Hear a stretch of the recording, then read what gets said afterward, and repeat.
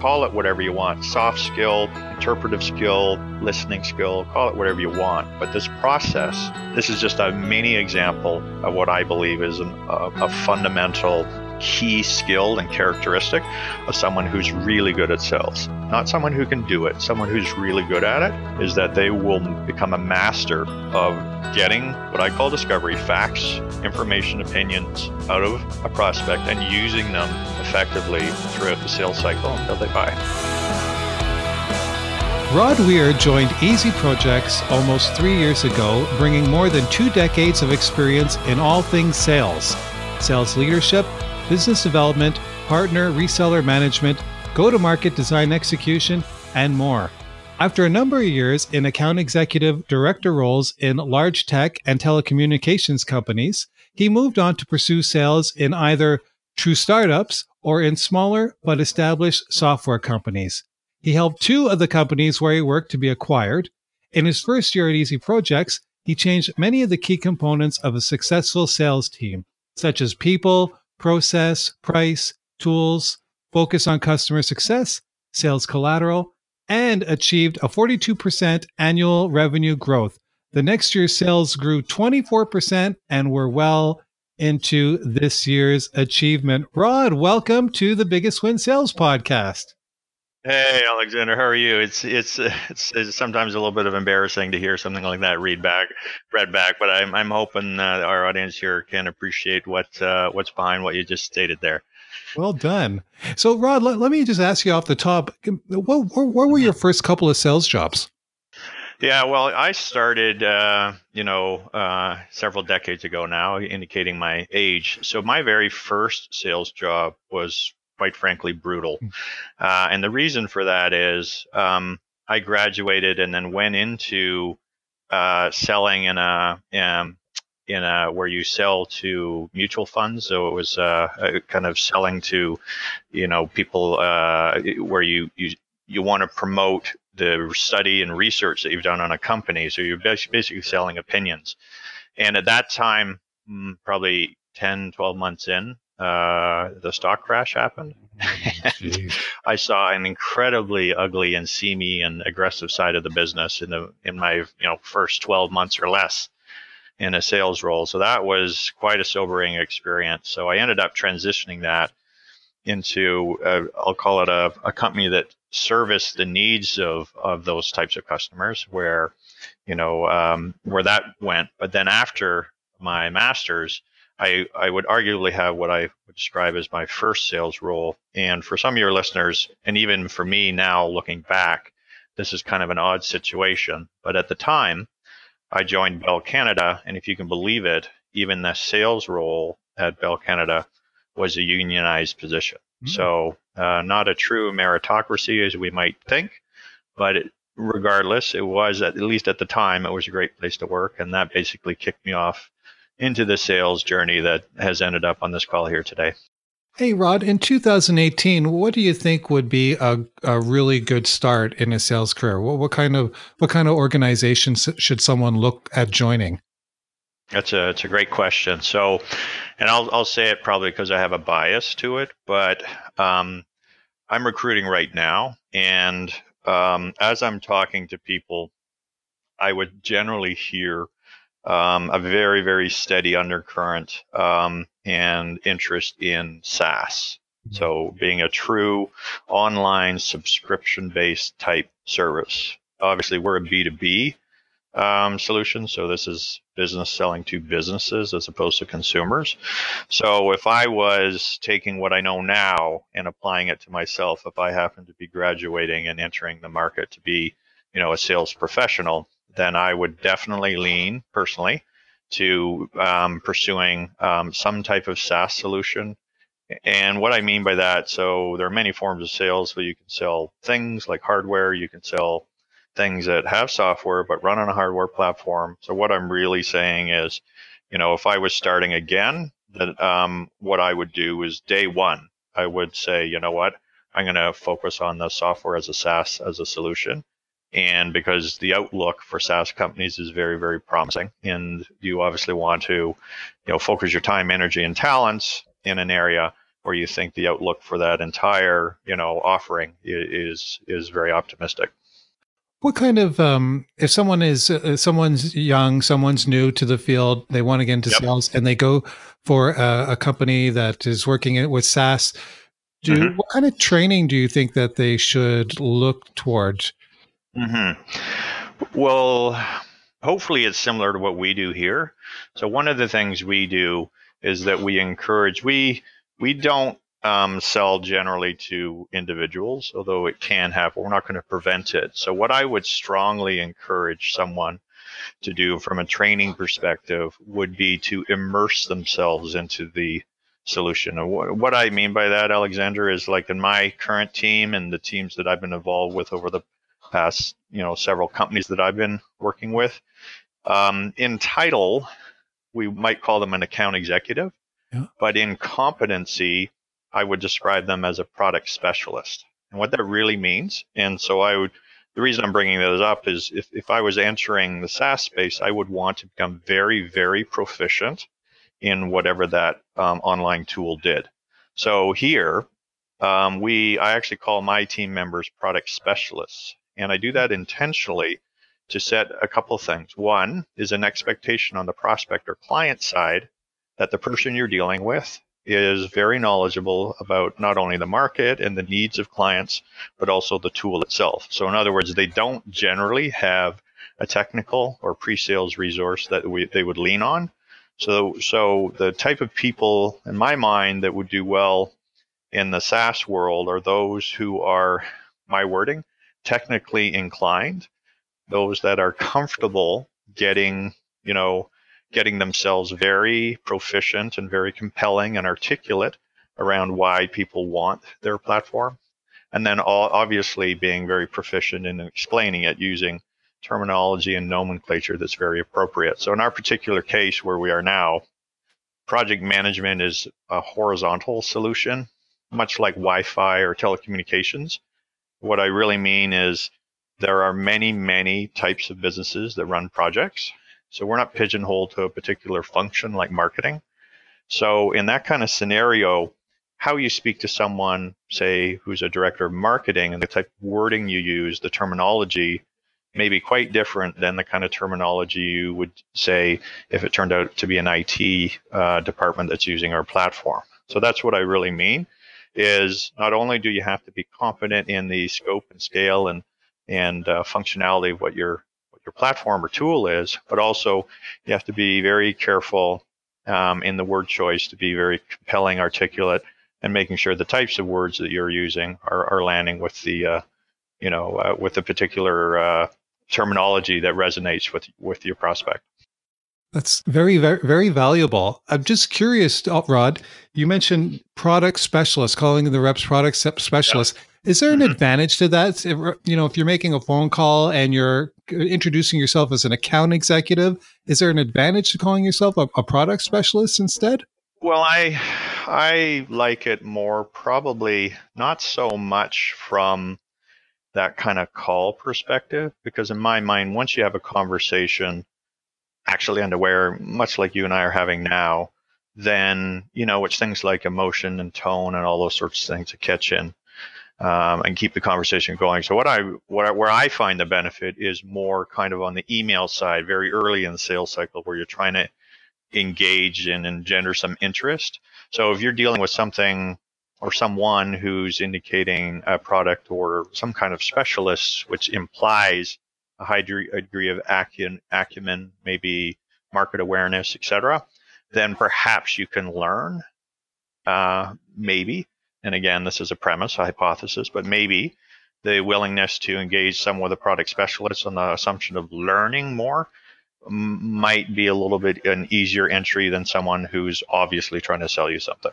So I don't know. Is it a big deal? Not sure. But is it how we roll currently? Yes, it is. In your bio, I read about the components of a successful sales team. Yep. Can you tell me what some of the components or the characteristics of a successful salesperson?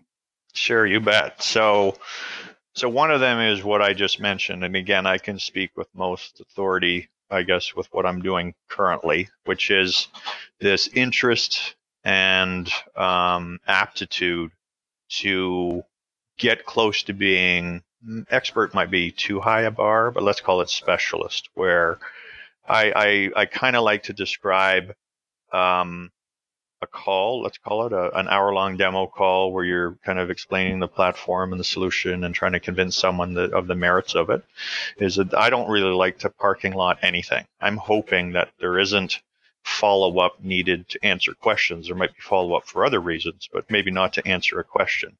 So obviously over time, it's going to take someone some time to get that level, but I would say that kind of approach, and in terms of the ideal salesperson, quote unquote, in my mind, it's not the competence to do that, because there are arguably a lot of intelligent people out there willing to be in sales. So it's really not a competence determination. Like, are you capable of doing that? Sure. But do you want to do it? Is that something that is appealing to you? Is that something where you think you can be authoritative and compelling and articulate? So in my mind, an attribute today of someone who's going to be have a long and fruitful career in sales would be someone who has the aptitude and interest in, first off, understanding sort of technology and the ramifications of things like hosting and security and all those sorts of things, which, at least in my mind, for a B2B client, those matter. They're going to maybe they don't matter initially, but they're going to matter ultimately, because often in the sort of selling process we do, and this would, again, I would think, speak to the kind of characteristic that would be good in a professional salesperson, would be what you talk about, what you emphasize, what you lead with an end user would be quite different later in the sales cycle, when perhaps you're dealing with someone who's concerned about the security or uptime or integration capability of a solution. So again, the characteristic of a salesperson, I think, that's going to serve them well would be someone where you very, very definitely read your audience, and very, very definitely use that to guide and emphasize what you start to, lead with, what you end with, what next steps you go with. So I would say those two things would be definitely key pieces in being what I would term, a well-positioned sales professional, and, in 2018, about to enter the SaaS market. And, what I often hear is curiosity and listening. Mm-hmm. What do you think of those? Curiosity, yes. Yes. But listening, absolutely. And I can give you an example, and I will speak around the scenario, but not indicate any names, obviously. But I had, even at this stage of my career, and then this stage, hopefully in my position to be able to coach and develop people, I had someone on my team who to set the stage for this, Alexander, I mean, you and your listeners would need to know, I'm somewhat fortunate, I guess, in that I've got clients in 70 countries, 70. And so some of the countries, just the nature of the beast, are far more price sensitive than others. And this is often an issue for us, because we sell around the world in all the countries that we're in US dollars. So why do I bring this up? So my team, we have this function of an SDR.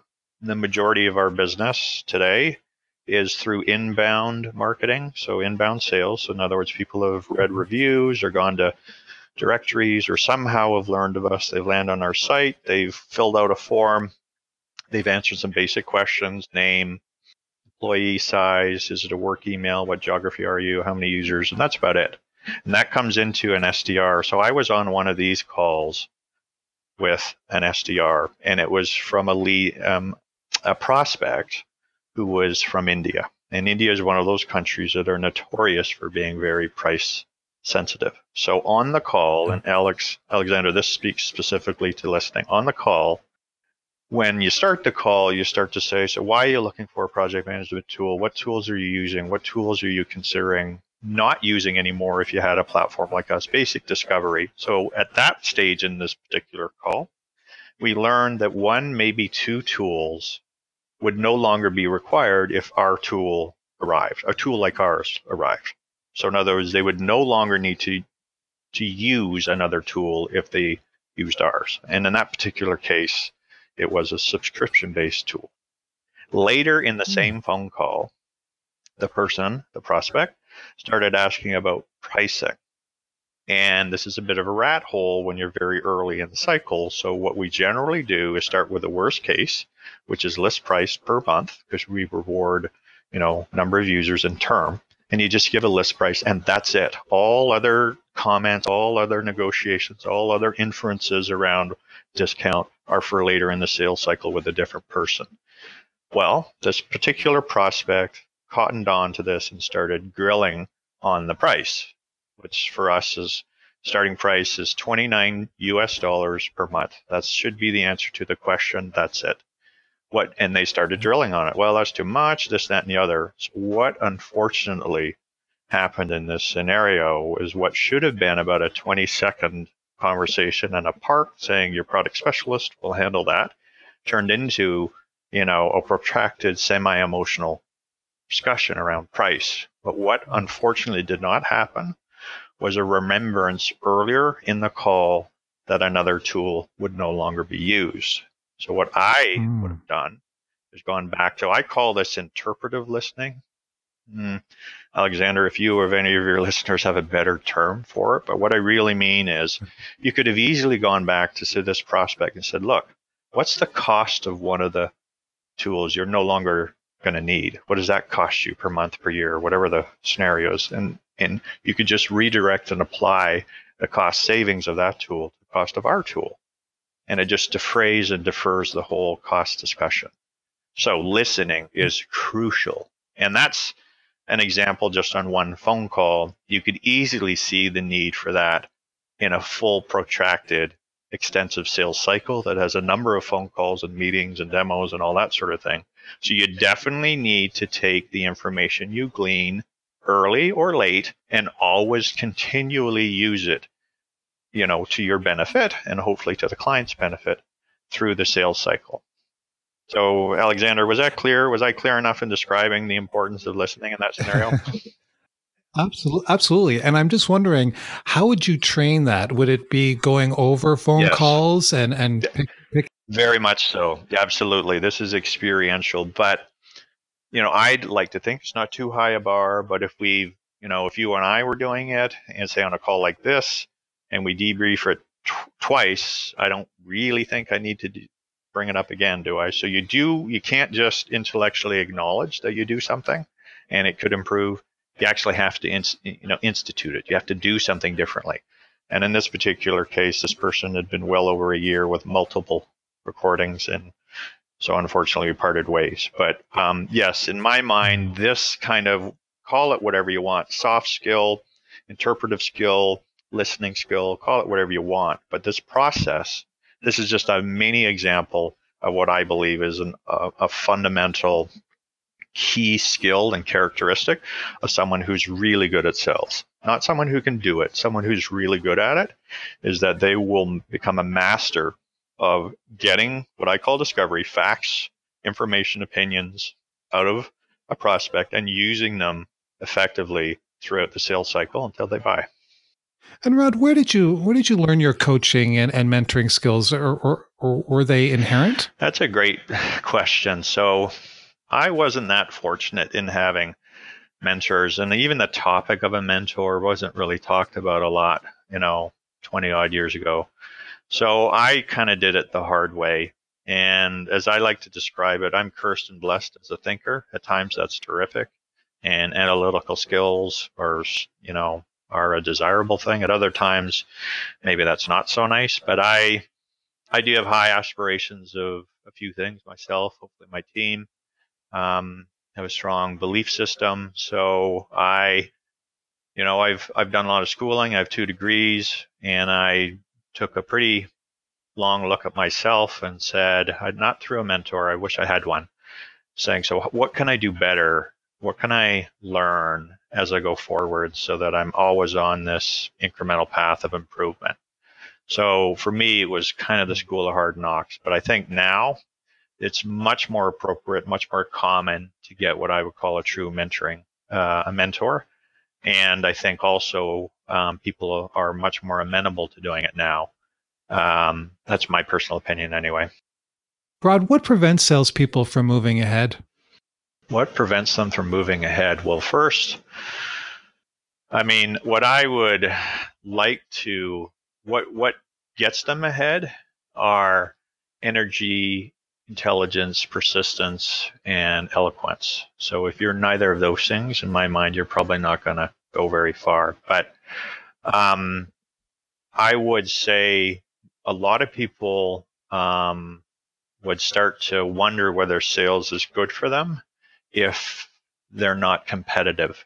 And in my mind, this is not so much a description of competence, because if you really boil it down, arguably sales, quote unquote, shouldn't be that hard, quote unquote.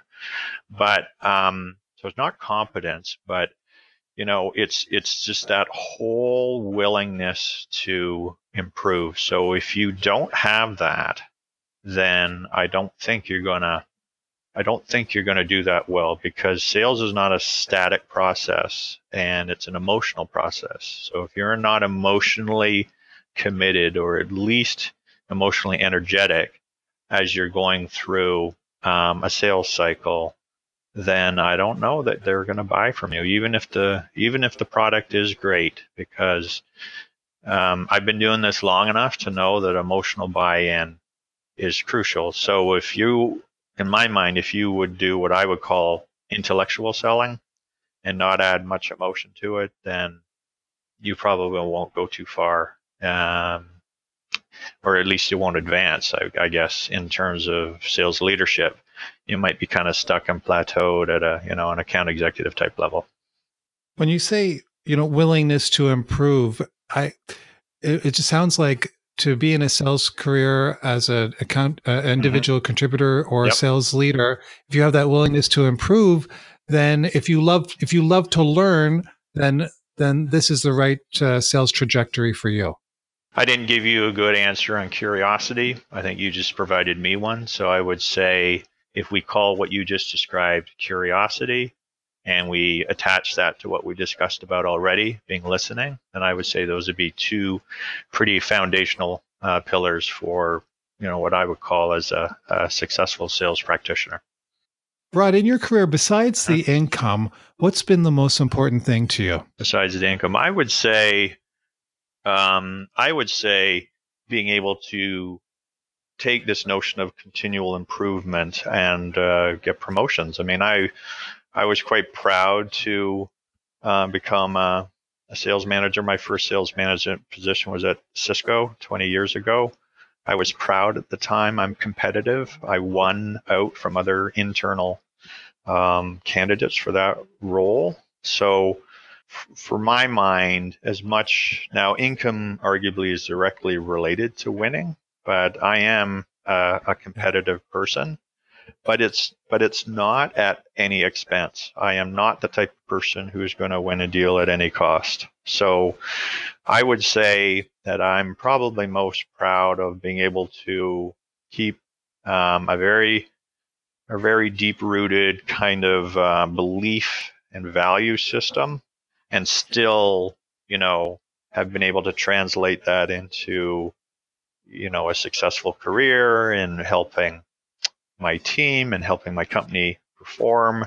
I'm quite excited. I can't mention it directly on this call, but maybe I'll follow up with you. We're on the cusp of an announcement in September that I'm quite proud of, and it's very much related to this performance metric. So I would guess I am proud of the fact that I've migrated from being an individual contributor to trying to pay it forward. And quite frankly, that's one of the reasons why we're talking here today. I was quite flattered to get your invite, and if there's any way I can help people who are trying to do, some version of what I've done, then I'm happy to do it. Very good. Well, I'm excited. I'm excited to hear what's going to happen. All right, Rod, there's been a ton of great advice. You've given so many nuggets. Do you have any other piece of advice for this newer generation of sales professionals? I guess the other thing I'd like to mention is just what I would probably describe, so I'll set the scenario and then I'll give you the example. So the scenario, as I mentioned, we've got clients in 70 countries, and I've got, 7 clients in the Fortune 250, 2 in the Fortune 10. So that's kind of cool. Well, it's very cool, but a lot of people don't know that. So if we've got, a Fortune 10 company and we approach another Fortune 10 company, they'll have no idea who we are. And you could say that's a pretty daunting task, despite the fact that you might have the evidence of fit to meet or exceed the needs, say, of a very, very large enterprise client, which implies a lot of things. It implies that the pricing's right. It implies that the tool lives up to its claims. It implies that the security claims and capabilities to keep data secure and, away from breaches and malware attacks and all that sort of stuff. It implies a lot of things. So what would I say? I would say we ran through, I can't under an NDA indicate who it is, but it is a Fortune 10 company. So we got an inbound lead from a Fortune 10 company and, went through the process. Obviously, I was heavily involved because of the name. And you start to wonder, because they are time consuming. These types, it took 7.5 months to win this deal. And actually, in all honesty, it's not the biggest deal in the history of the company, but it is definitely one of the biggest companies. So I guess my point would be is that despite the fact or the hypothesis that the client doesn't have a clue who you are, can you proceed on the merits and using some of the things that we talked about, listening skills and other things? Can you justify emotional and actual time spent to try and win a deal in that kind of scenario? Well, we did. We did it over 7 months and we won.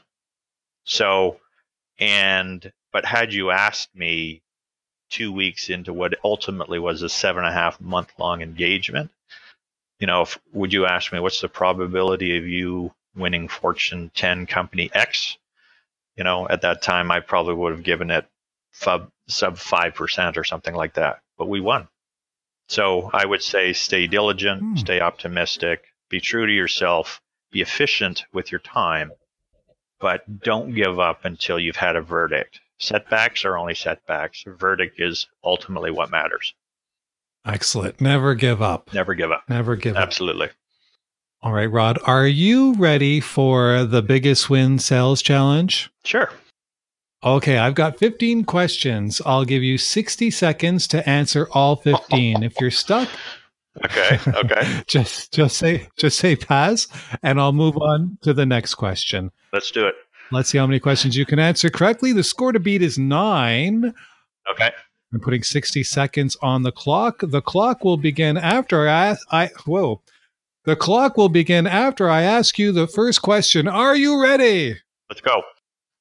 In a typical 60-minute sales call, how many minutes did researchers find the salesperson talked versus the client? 47 minutes, 30 minutes, or 20 minutes? 47. What is telephonophobia? Fear of the phone. In Arthur Miller's play, Death of a Salesman, what role did Willie Loman play? Salesman. If you had to eat 2 frogs, which one should you eat first? Smallest one. True or false, you are allowed to sell your soul on eBay? We'll say true on that one. Who wrote The Greatest Salesman in the World? The book? Pass. Yes. Where is the best place to sit on a one-on-one lunch with a prospect or client? Same side.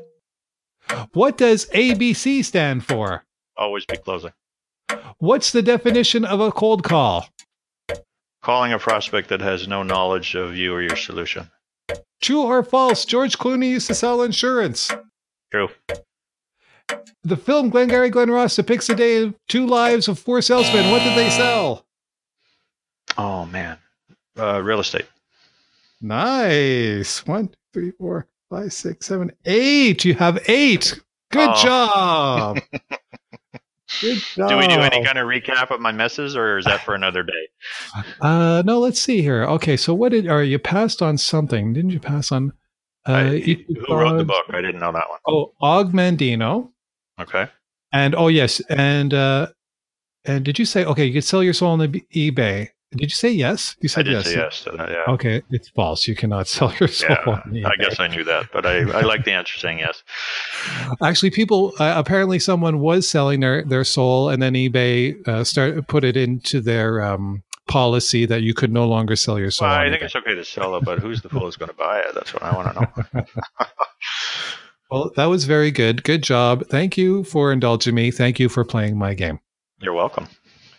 All right. So, Rod, it's called the Biggest Win Sales Podcast. Can you share something about another one of your biggest wins? You bet. So the one I told you was not the biggest win. It was probably the most arduous, but by far the biggest win. So this for us was a tick below 200K US. So that I'm just being honest. I'm giving you a number. So that's the size of the deal. So the sales cycle again was very protracted, multiple stages. In the prospect, we were at the right level because we're dealing with a part owner of the company. So we knew we had the decision maker. Through the cycle, we believed we knew what the decision criteria would be, and then we re-verified that, and they were, quite complex, very technical in nature. We had to do integrations, etc. So throughout the entire cycle, months in duration, probably 4 or 5, maybe 6 months in duration, 5, I think it was. All through every piece of communication, every written communication that any inclining or any inference around pricing said, we don't do anything until you pay us. We don't activate your onboarding, which is kind of training and setup and all those sorts of things.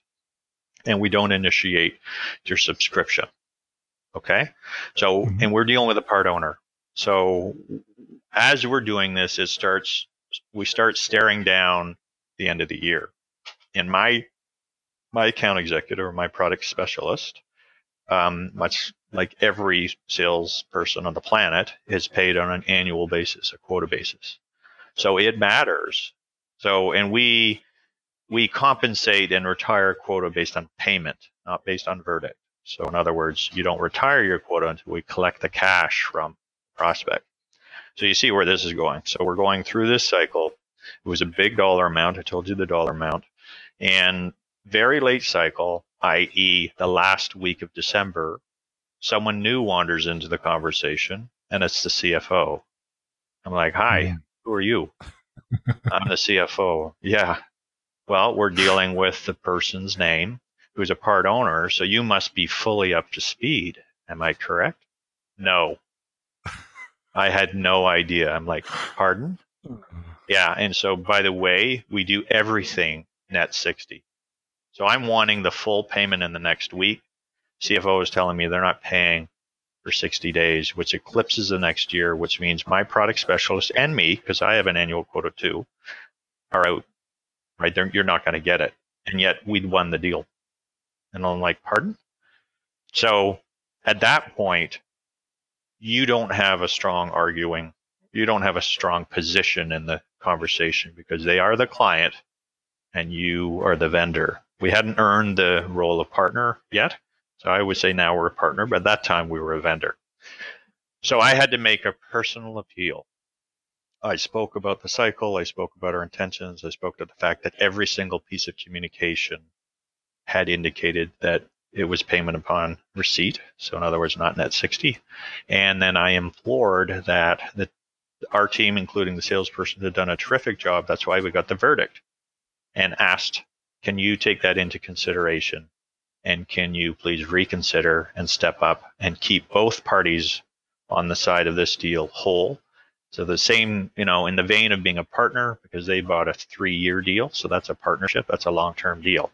Can you please do that to keep all the people whole? Yes or no?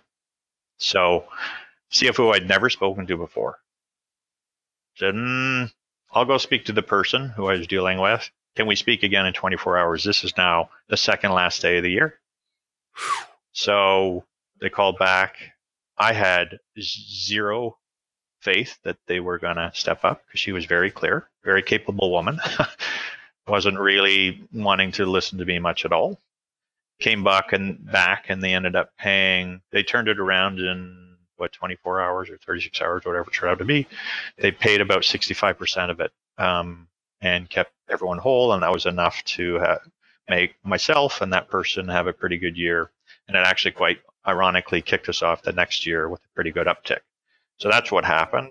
And so what would be the story, if you want to call it that, is in sales, you have to ask for it. So I asked for a favor. I wouldn't describe it that. I would ask for an indication that they view this undertaking as much as a partnership as we viewed it.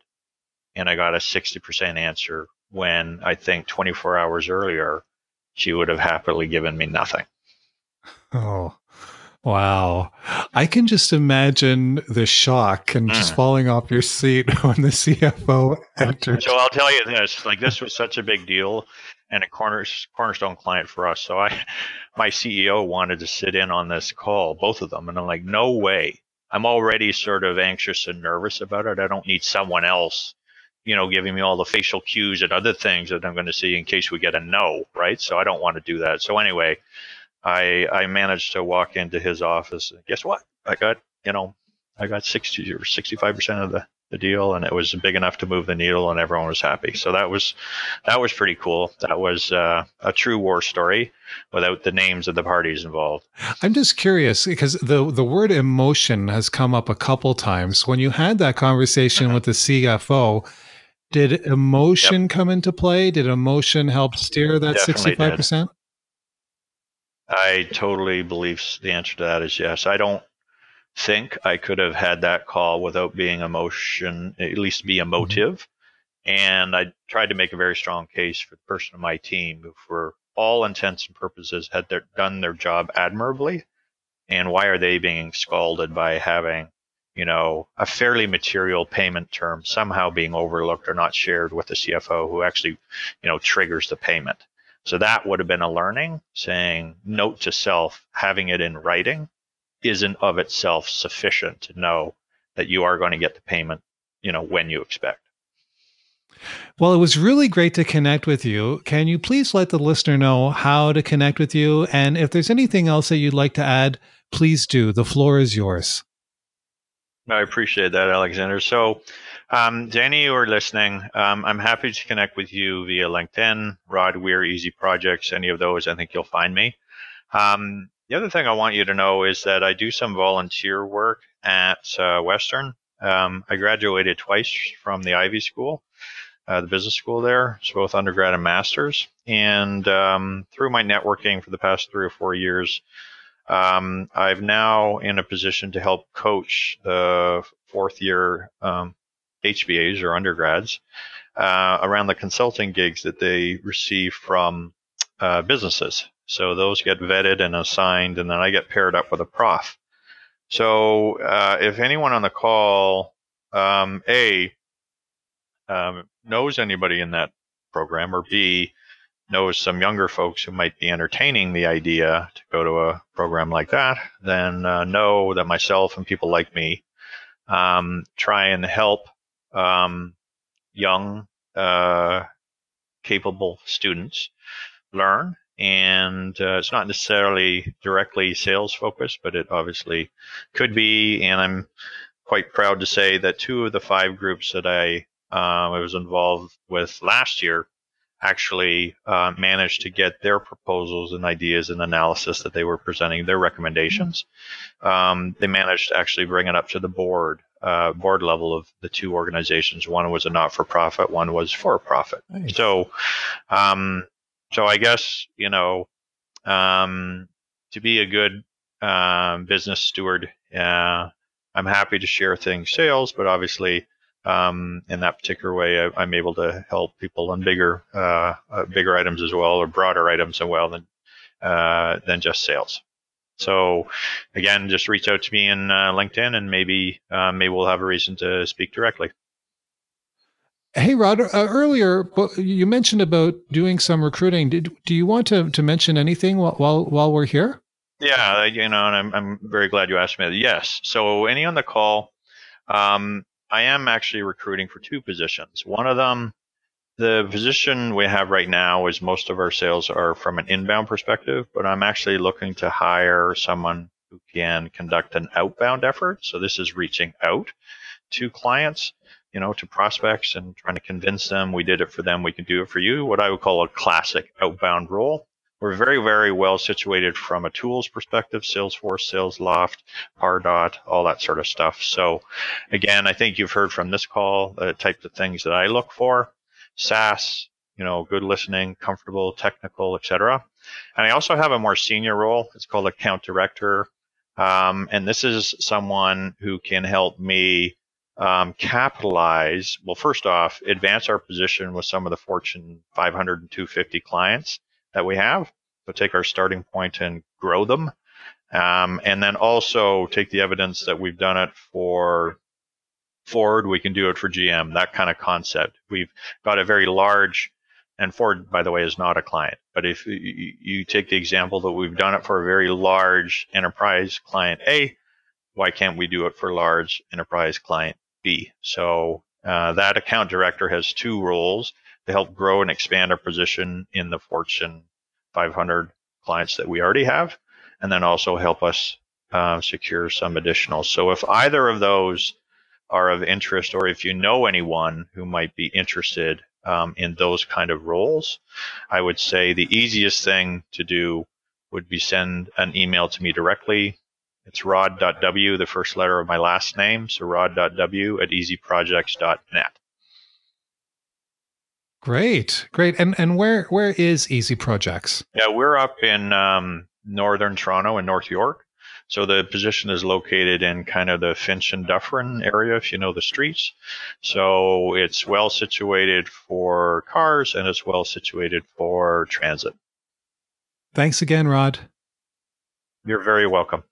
Well, that concludes today's episode of the Biggest Win Sales Podcast. Stay tuned for the bonus portion of the show, the podcast in a podcast, the Sales Podcast Improv. Listener, if you'd like to connect with me, send me an email at alexander@biggestwin.ca or call my office at 647-417-0517. Thanks so much for listening. Have yourself a wonderful day, and goodbye for now. Welcome to the Sales Podcast Improv. This is a micro podcast about a sales interaction with a sales professional and a customer. I wrote a bunch of words, cut them out, and my dad, Alexander, placed them in a box. While you hear this message, he's picking a random word. He and his guest will create a 3 to 5 minute sales improvisation on that word. I hope you enjoyed the show. Bye!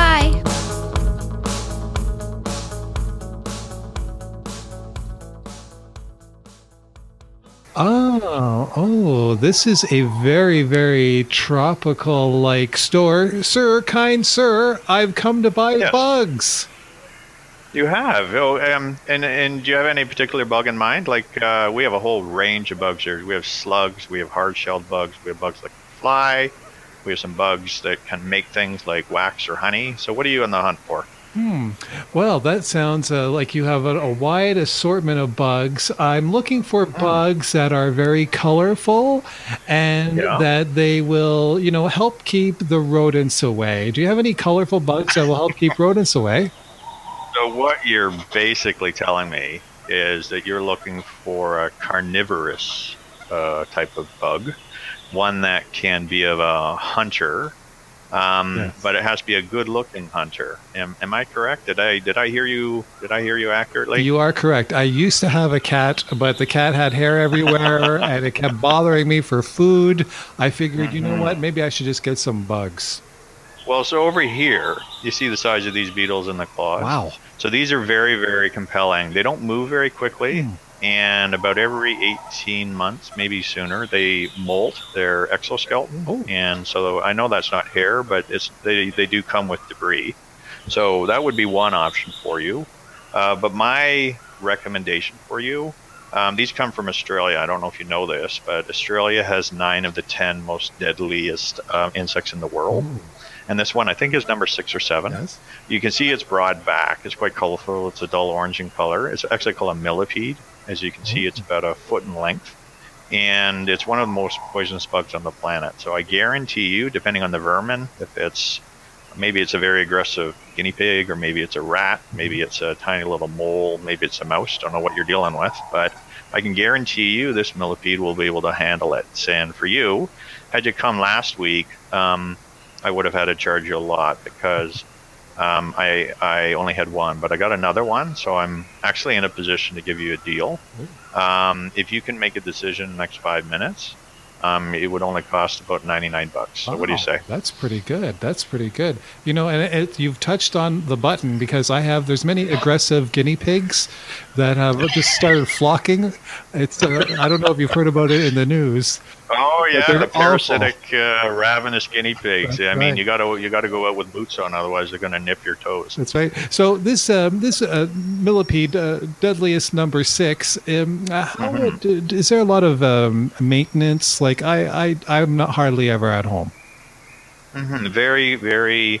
I mean, it can live under a rock. You definitely want it to be in a place it can't get out of, because it may kill your dog or something like that, which I don't think you want to have happen. But other than that, if you can just have it fed, I would say, like, it just needs to catch a rodent probably about every 7 to 10 days. Okay. So if you think you have that kind of volume, so it's irritating, but it's not like you've got, hundreds of these happening every day, then I think it would be a match made in heaven. Yes, that sounds wonderful. What a fantastic store. I can walk in here and buy a millipede to kill aggressive guinea pigs. You got a deal. Ring me up.